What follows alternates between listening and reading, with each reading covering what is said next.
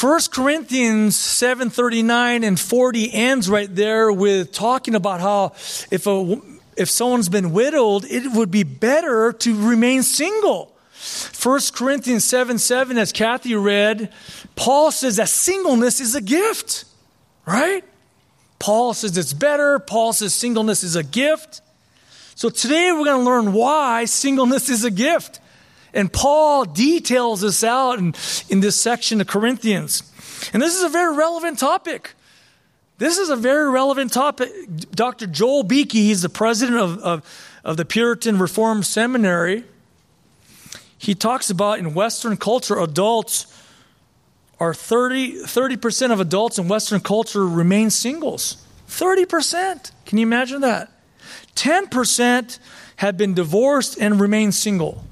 Another 10% have been widowed and they decide to remain single. So 50% in Western culture of adults are single.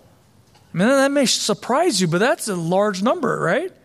So this is a very relevant topic. And sitting here today, we have young singles, we have older singles, we have those who've been gifted with singleness, meaning they don't have any desire to be married, right? But there's also those who do desire to be married, who are single.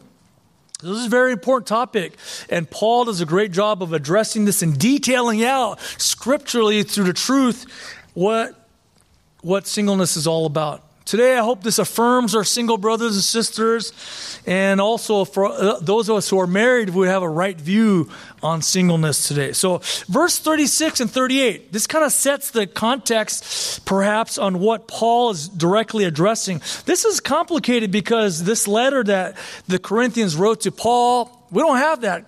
And so what we have to do is kind of piece through the internal evidence, or what the Corinthians is talking about, what Paul is exactly addressing. Verse 36 and 38 talks about, in the NASB, how some fathers have vowed to keep their daughters from being married. Right? And so this is a very interesting section of Scripture. There's debate, both sides of it, because there's really two major interpretations of verse 36 and through 38. One view, as the NASB has translated, also the King James Version has translated, is they see this as fathers holding back their daughters from being married because of their current situation. Okay? Another view of this is, which is used in the ESV and NIV translations, they see this as a man who's betrothed to a woman. All right, betrothal is a higher view level of engagement. This is where a man and a woman are promised to be married. They just haven't consummated the marriage. Basically being married already. All right, so that's where the ESV takes his view and the NIV takes his view of a man who's betrothed. And so some men were perhaps having some second thoughts of going through with a marriage. It's like, all right, the current times are difficult. Perhaps it would be better for me to remain single. So Paul perhaps is either addressing the fathers from allowing their daughters to be married, or from men to go through with a marriage. And so we're right here. This is the way I view this. The way I hold this loosely, though. I don't hold this dogmatically. I just because of church history.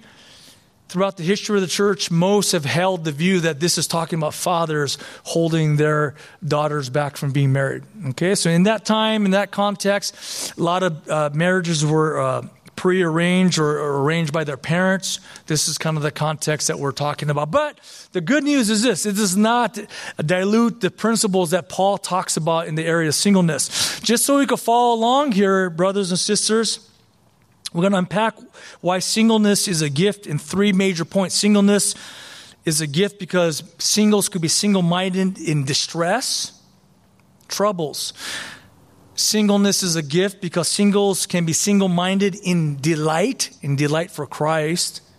And third point is singleness is a gift because singles can be single-minded in devotion to Christ. So we'll talk more about this. I'm just giving you this ahead of time so you can follow along. So let's get to the first point here. Paul says that singleness is a gift. All right? And singleness is a gift because singles can be single-minded in distress. So what's going on here? in verse 25, Paul says, now, right? This is when now he goes, now to address the second issue that you brought up, Corinthians, the issue of singleness. This is where we talk about in verse 25, it says, now concerning virgins or the betrothed, right, depending on how we interpret this. This is talking about unmarried people. These are singles, all right? And Paul says, I give you my opinion. Now, this isn't just some kind of like, I'm just going to give you some advice. This is some Holy Spirit pastoral counsel that Paul is giving to the Corinthian church. Although he's not giving a command, he's giving his best advice to help out the singles of the church in Corinth. Because he cares. This is a pastor. This is Pastor Paul who's caring for the Corinthian church. Now, the verse 26 sets the whole context and why Paul believes that it would be good for men and women to remain single. Verse 26 says this, I think then that this is good in view of the present distress. It's good for a man to remain single considering the present distress. What's going on in Corinth 2,000 years ago? What's going on? What is this present distress that's going on? Well, 4 years prior to this, in Acts 18, Paul showed up at Corinth and he started preaching the gospel, and many people came to Christ, many Jews and many Gentiles. And one of the things that happened immediately was this. Sosthenes, the leader of the synagogue, was beaten and persecuted. Persecution erupted as soon as Paul started preaching the gospel in Corinth. And in 2 Corinthians 11, 23 to 27, you can read all about the persecution that Paul went through. Paul had a hard life. Paul said, I'm an apostle and my scars prove it, because Paul was beaten, battered, mistreated, stoned, shipwrecked. He was treated in a horrible way.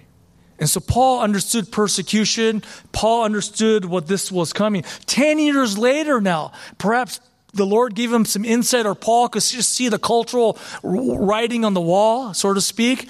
10 years later, after writing 1 Corinthians, you know what would happen? A very significant event would happen in Rome. This is a landmark event that happened. Rome would be burned down. Emperor Nero, who was a maniac, was a horrible leader, wanted to build up Rome to even greater heights and greater glory. So he had Rome set on fire.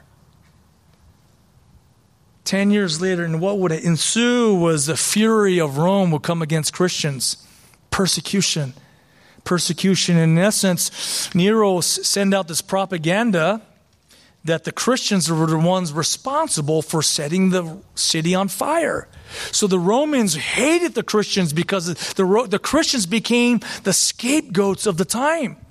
And Nero was a diabolical man, an evil man, legitimately evil man, took persecution to a whole different level. Some Christians were wrapped up into animal skin and allowed to be devoured by animals and dogs for show. Some Christians were just saturated and soaked in wax and tied onto poles and lit as human candles to light the emperor's garden at night. I mean, that's horrible. That's persecution. Christians were being trampled under.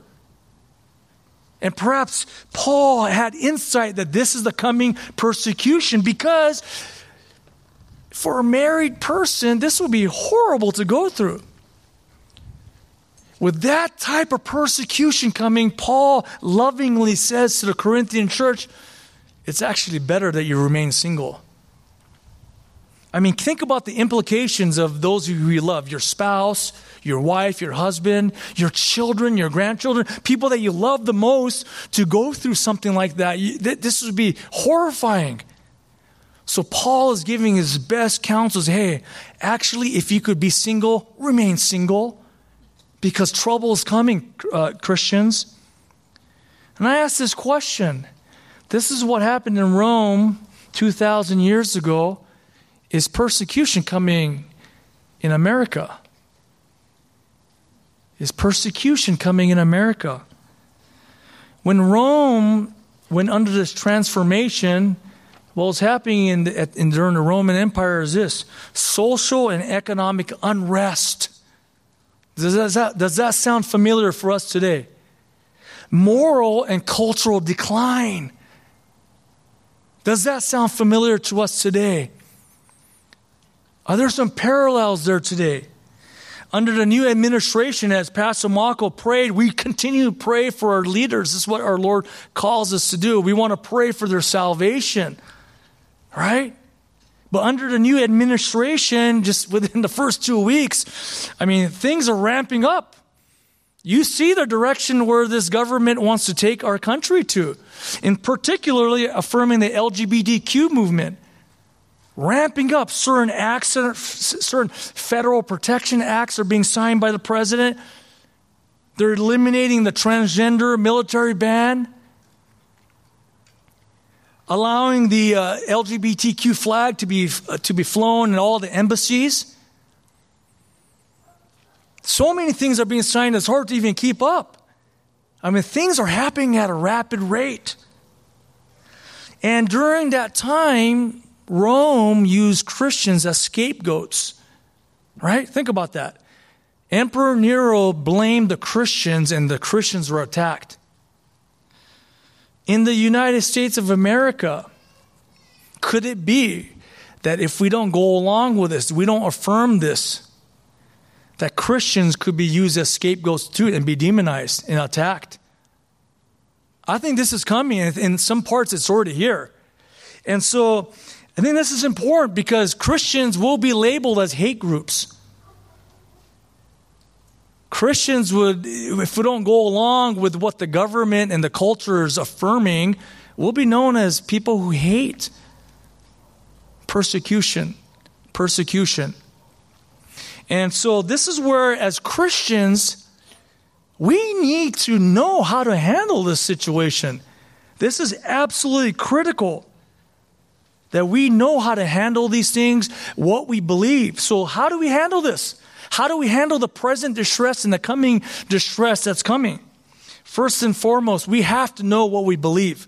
Write that down. We have to know what we believe. Pastor Marco talked about it out of Joshua 1:9, how to be strong and courageous, right?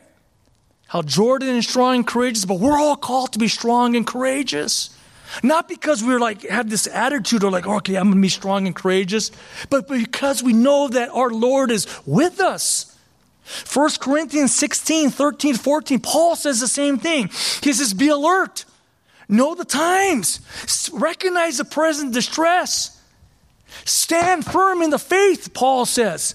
Know what you believe in. Meaning actively involved in knowing what we believe in, who we believe in, that our Lord and Savior is with us, and we know who He is. We know His promises. We know that Christ is better than this life itself. And the next section is more of a byproduct, what happens when we know we're standing firm in the faith, when we know our Lord so well. Paul goes on to write, says, act like men or be courageous. Act like men. Be strong. Let all you be done in love. So this is the whole idea. It isn't okay, I got to be more courageous. I got to get stronger. No. Christ in us makes us courageous. Christ in us makes us stronger. Christ in us reaches out in love, speaks the truth in love. Ready to offer hope in the gospel for all sinners. Right? So this is how we're called to be strong and courageous. Let's just take another note from another single from the Bible. Paul was a single, but in the book of Daniel, the prophet Daniel, I believe when this was written, he was single. Daniel 1:8 says this, he purposed in his heart that he will not defile himself with the king's food. Before persecution gets really hot, kind of like what Pastor Marco talked about. Let's practice being strong and courageous right now. Let's determine in our hearts. Let's set our hearts to honor God no matter what the cost. See, this is what we're talking about, living in an uncompromised life. Amen? This is what we're talking about. God is looking for a few choice men and women to serve Him during this time. And how you do it is not because your talents or your gifts or how tough you are. It's because you know the Lord so well. As a fruit or as a byproduct, we are strong and courageous. And everything that we do is done in love. Daniel was an uncompromising man. He lived in that era of persecution. So many examples to learn from. But it starts off with having conviction of who Christ Jesus is. It starts with Christ. It starts and ends with Christ forever and ever. Now, Paul goes on to say, in terms of if you get married in verse 27, 28, that's fine. If you stay single, that's fine. It's a neutral thing. Paul's being very clear. This is not a command that he's saying. He's just giving his best pastoral counsel to serve the Corinthians of the time. And in verse 28, let me just finish off right here just to make it clear again. Yet, at the end, yet such will have trouble in this life. And I am trying to spare you. If you get married, you're going to have more troubles. It's going to be harder. If you're called to marriage, praise God. But Paul is trying to highlight, if you're called to singleness, praise God as well. Right? I mean, think about it. I'm married. I love my wife. I love my children. Many of us are married with children. Think about the horror of seeing your wives or your children harmed. Think about that. Not that singles don't care, but this is a different type of responsibility that we're called to. Paul is simply trying to make it easier for some of the Corinthians. Okay? That's point number one. Let's go to point number two. Singleness is a gift because singles can be single-minded in delight. In their delight. All right? What do I mean by this? Let's look at verse 29. But this I say, brethren, the time has been shortened. So Paul is trying to remind the Corinthian church that the imminent return of Christ is real. Christ could come back at any point after his death and resurrection and ascension. Right? Meaning, before he came the first time, the end of the world was still not known. Meaning you had to wait for the first coming of Christ before the second coming of Christ. In effect, when Christ died, when he resurrected, when he ascended back to heaven, that was like the pin. The pin was pulled. The clock is ticking now. Tick, tick, tick, tick, tick. Paul saying it's time now. The end of days are here now. Christ could return at any time. And as let me just read 1 Thessalonians here. 1 Thessalonians 5. And how will he come back is very important for us to understand this. 1 Thessalonians 5, 1 through 4 says, Now, as to the times, the epochs, brethren, you have no need of anything to be written to you. For you yourselves know full well that the day of the Lord will come just like a thief in the night. You're not going to know when he comes, but he's going to come suddenly while they are saying peace and safety. It's all good. Don't worry about it. Let's just keep living the way we want to live. Then destruction will come upon them suddenly like labor pains upon a woman with child. It's time. And they will not escape. But you, brethren, are not in darkness that the day would overtake you like a thief. We know this day is coming. And because we have put our hope in Christ, we will be ready. Right? And you may be saying, well, Pastor, what do you mean the day is coming? Wasn't that written 2,000 years ago? True. It is 2,000 years ago. In human economy, that's a long time ago. But in God's economy, in 2 Peter 3:8, it says 1,000 years but a day for the Lord. It's just been 2 days for God, right? That's not that long. It hasn't been that long for our Lord. And so in essence, Jesus is our delight. He is the one that we love. As we sang, he is the greatest treasure, right? He is our greatest treasure. And as we talk about this is important. This is one thing that single people do not have to deal with. And I'm going to talk about idolatry right now. What is an idol? Idols are the enemy to delighting in Christ fully. Idols are making someone or something to be the source of our delight. All right? And so in essence, what do we treasure the most that gives us so much joy? Obviously, it's supposed to be Christ. He is the greatest treasure. However, sometimes some of the good things of our life could become an idol. So Paul's basically going to say, hey, being married or being single is not the ultimate thing. And I just want to address one issue of our church. I love our church. I love our church. And I think just one of the idols of our church could be, for some of us, if not many of us, family. Family could be the number one idol of our church. Do we make our wives, our children, our husbands the most important thing in our lives?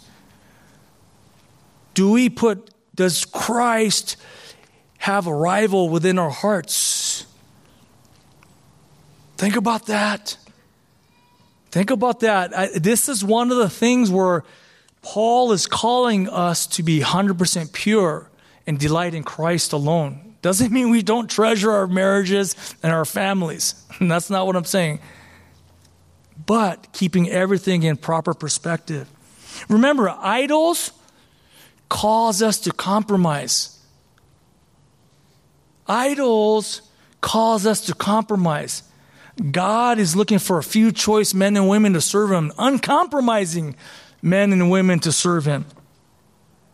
And so right here, Paul goes through a laundry list of things that could serve as potential idols. Let me read it here at verse 29 here. And he has marriage as one of them. Verse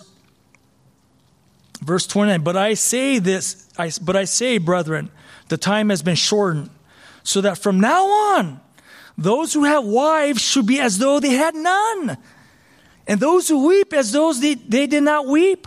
And those who rejoice as though they did not rejoice. And those who buy as though they did not possess. And those who use the world as though they did not make full use of it. What is Paul talking about here? Paul is basically saying this. We live in the world. Let's keep living in it. If you're married, that's great. But don't make marriage the ultimate thing in your life.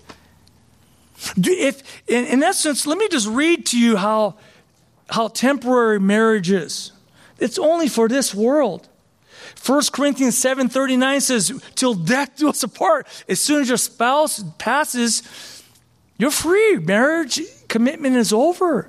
But let's think about this now on more of an eternal cosmic sense. I'm going to turn to Luke 20. Jesus teaches on marriage as he responds to kind of another trap that the Pharisees laid out for him. But let me just read Luke 20, 34 and 35. Talking about marriage, okay? Luke 20, 34 and 35. Jesus said to them, the sons of this age marry and are given in marriage. That's what we do, right? That's just normal. It's a good thing.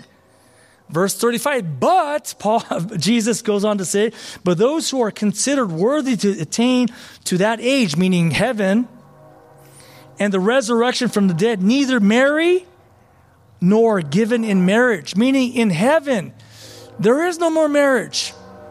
I believe, no doubt, that we'll know our spouses, but we're no longer in that marriage commitment now. We're actually married to the Lord and to one another. This is what we're going to be a part of. So even marriage is not an eternal thing. It's a lifelong thing, which is a very important thing, but this is not forever. So Paul is saying whatever makes you sad today, don't let that define you. Whatever gives you joy from this world, enjoy it, but don't let that define you.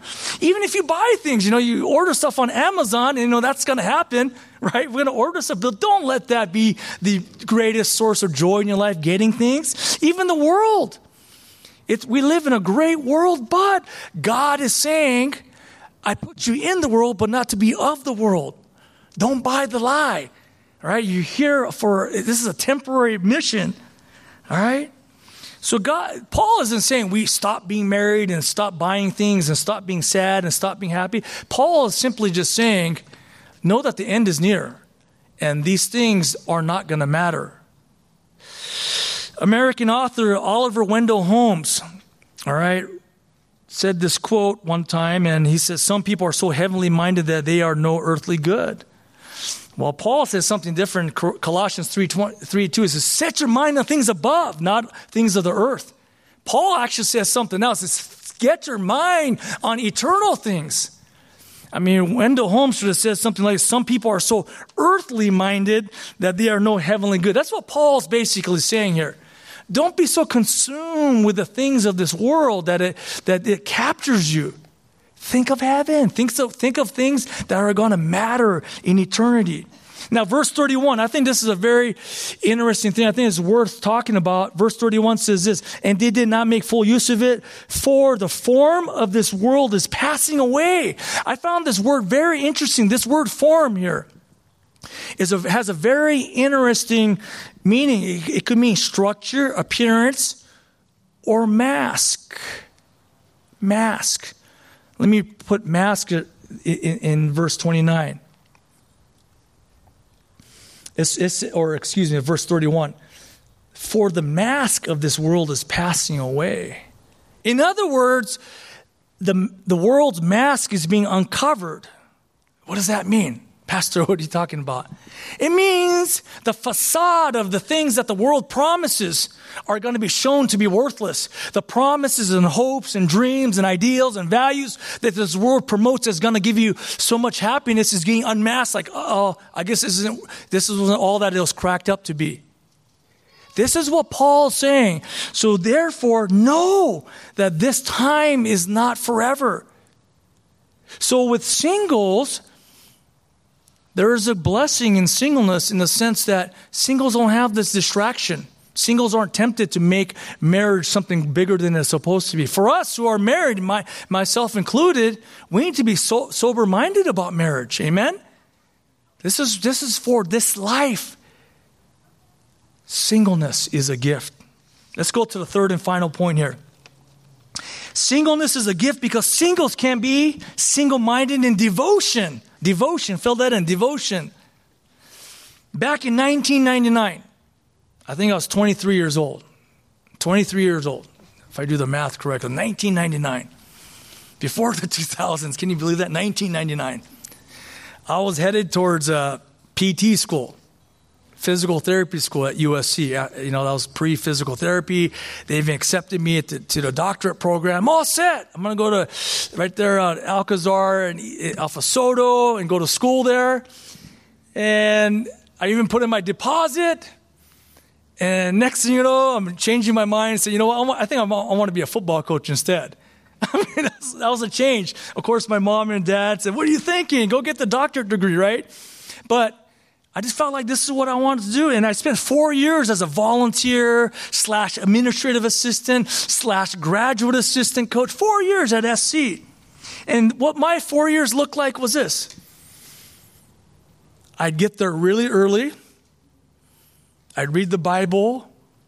I'd lift some weights, shower, get a head start before everyone came to work.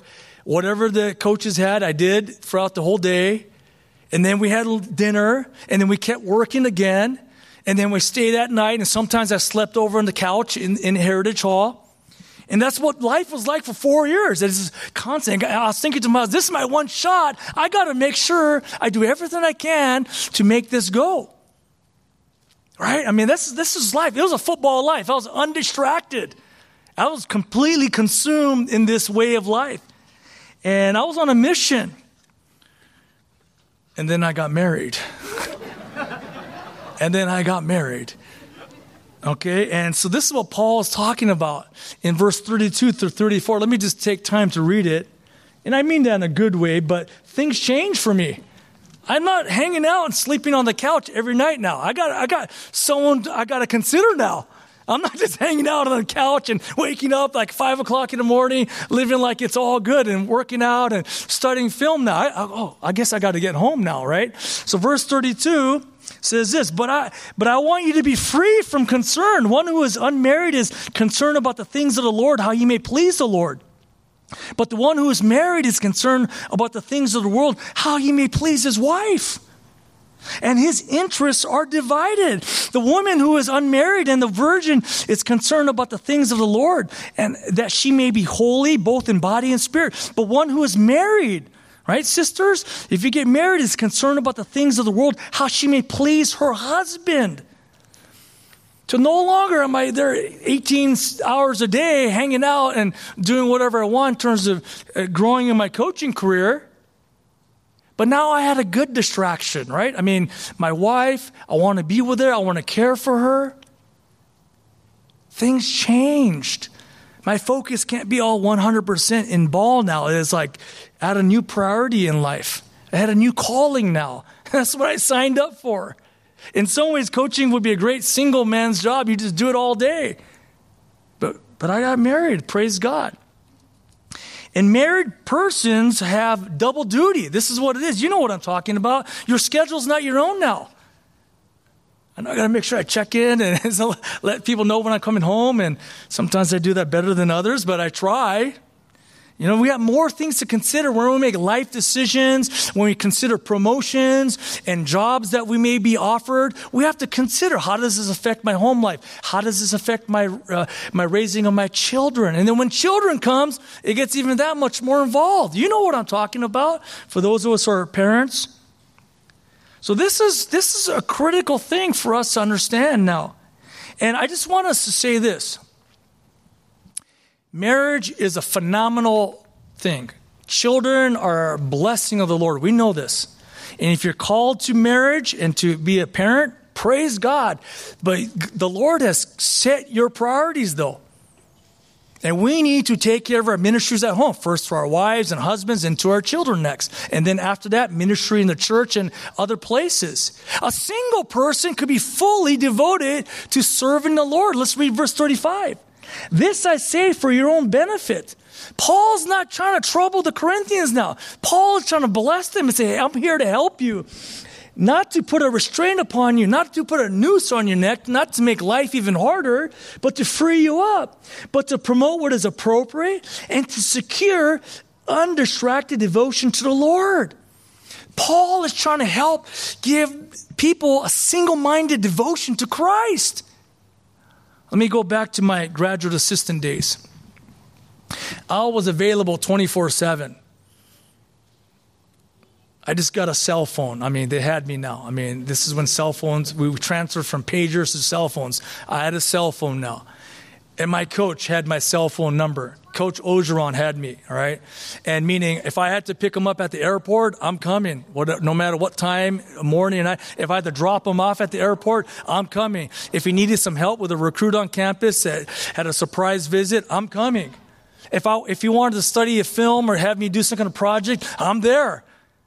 This is what I did. It's like an apprenticeship. You're constantly there hoping to serve them, but hoping to learn how to be a coach. This is what it was. I was completely devoted to him. I was like his personal assistant. That's what it was. And so this is an interesting thing as I studied and learned about what undistracted devotion to the Lord meant. Undistracted devotion means this, that you're like the Lord's personal assistant. That's the picture. That you're constantly there attending to the Lord on whatever he needs. Yes, Lord, what do you want? Yes, you want me to go teach this class? I'm going to go teach. Yes, you want me on Saturday night, hang out with the young adults? I'll hang out with the young adults. Well, yes, Lord, you want me to start an early prayer meeting? Yes, I could do that. A single person is able to do that more freely. We understand this. So if you have the gift of singleness right now, maybe it's just a season. And perhaps you desire to be married someday. But take full advantage of this time. Let me read this from Pastor Victor shared this book with me, and this may be a helpful book, 7 Myths About Singleness by Sam Allberry. Sam Allberry right here. So I like to show these books to endorse good books, good authors, and so I'm grateful for Victor helping me out with this. And he writes this, and Sam is a pastor, I believe, and he's a single man at that. And so he's talking about it from a singles perspective, and he writes this in his book here. Let me take time to read this. Personally speaking, I can see some clear ways in which singleness has enabled me to serve Christ that would not be the case if I were married. I'm able to be away from home more easily. I don't have to think about the impact of my absence on a wife or children. This has meant that I've been able to serve in a much wider range of contexts and for greater periods of time than someone who is married. When I am at home, I can be more available to my church. It is easier to drop things at a moment's notice. If there is an urgent need or someone who needs visiting, I'm able to be freer with some of my weekends and evenings. From a logistical point of view, it is much easier to be flexible as a single person than as a married one. Trying to get young family out the door is virtually an all-day event. So those of us who have young children. By the time things have been packed up for every conceivable eventuality and the last kid has fully got her shoes or coat on, someone decides he needs to use the restroom now. And by the time he's finished, someone else will too. I've seen parent friends of mine physically age in the time it takes to get a clutch of infants from one side of the front door to the other. Trying to maneuver families like trying to turn a Mack truck around, right? We understand this. We've had young children too, and we get that. It's hard. It's hard. It's a consuming devotion to our family. And it's a worthy one. Right? And we're talking about, we're not trying to minimize the role of being a husband or wife or parent, but it is consuming. It does not free us up as much. And I just want to finish up with a couple applications here. Singleness is a gift. Singleness is a gift. And we believe this because the Bible says so, and Paul clearly details why it is a gift. To the singles, and I realize there's various types of singles here, right here in person, online. There are singles who are younger, who are older. Some singles delight in their singleness. I mean, this is agreeable with their soul. They have the gift of singleness. Some singles desire to be married, to find a spouse. We understand this. So no matter where we're at, I will say this: embrace the season. If you desire to be married, embrace the season. Take full advantage of your singleness now. Be as effective for the Lord now. Grow in your devotion to the Lord now. This is the time where you're going to undergird yourself to be a good husband or wife. But if you're called to singleness, and this sits well to your soul, I'm single and I'm fine with it, praise God. Be as effective as possible. Do not minimize your relationships that you have with people in the church. This is what church is about, relationships, right? And so this is an important thing that we have a right mind about this church family. To those of us at Evergreen SJV who aren't singles, I want to give a word here. Let's not look at our singles, particularly our older singles, with a suspicious eye. And what do I mean by that? Let's not think in our minds, when are they going to get married? Why? What's wrong? How come they don't get married? Let's not look at our brothers and sisters who are single as if something's missing, that they're incomplete. Evidently, Paul didn't believe this. Evidently, he didn't, as he himself was a single man speaking on this. This is critical because how we affirm one another, what stirs in our hearts as we think about brothers and sisters in our minds is important.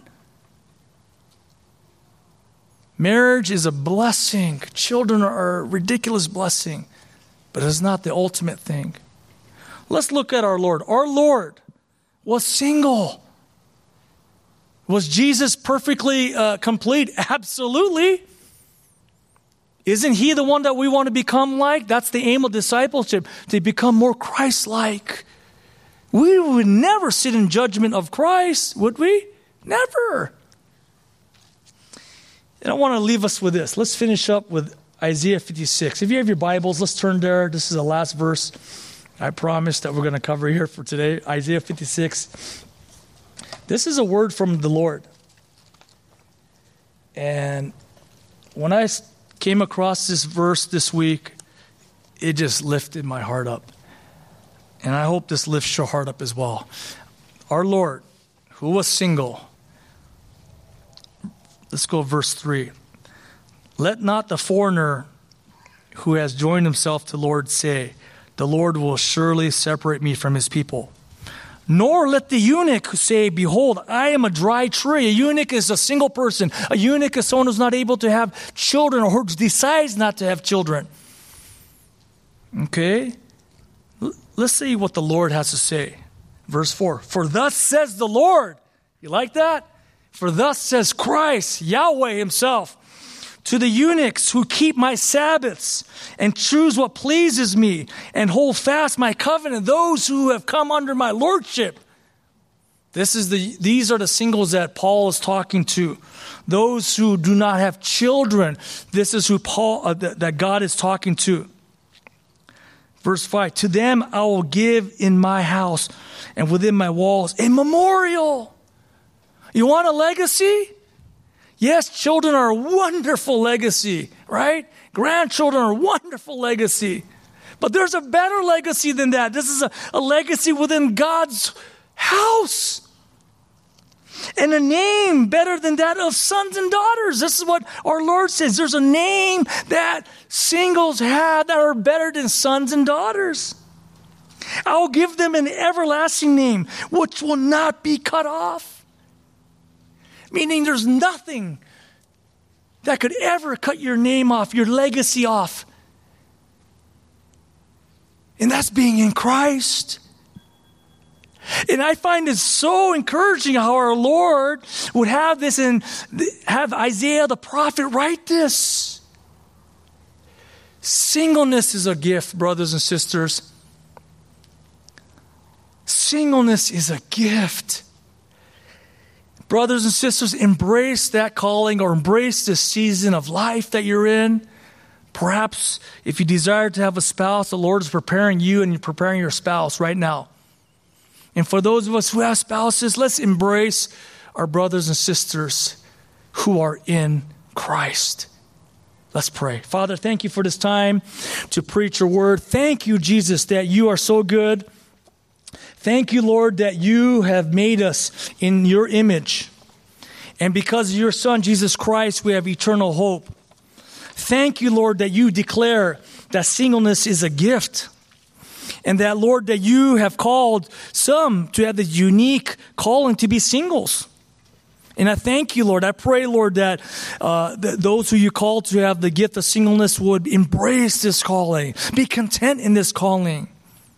And those singles here, part of our church family who desire to be married, to have a spouse, I pray, Lord, that they will embrace this season of singleness. And Lord, that they will not waste this time that you've given them to grow in their love for you and to be prepared for their spouse someday. So Father God, I pray, Lord, that you will continue to deepen our relationships here. That as Isaiah talked about, that the spirit of heritage that singles can have is through discipleship, being in intentional relationships, helping others become more like you. I pray, Lord, that the spirit of discipleship, the culture of discipleship will take over here at Evergreen SGV, and that we will learn to embrace one another, learn to love one another, how you have called us, to be content with how you've called us, so that we could help one another grow in the image of your Son, Jesus Christ. Thank you, Lord. In Jesus' name, amen.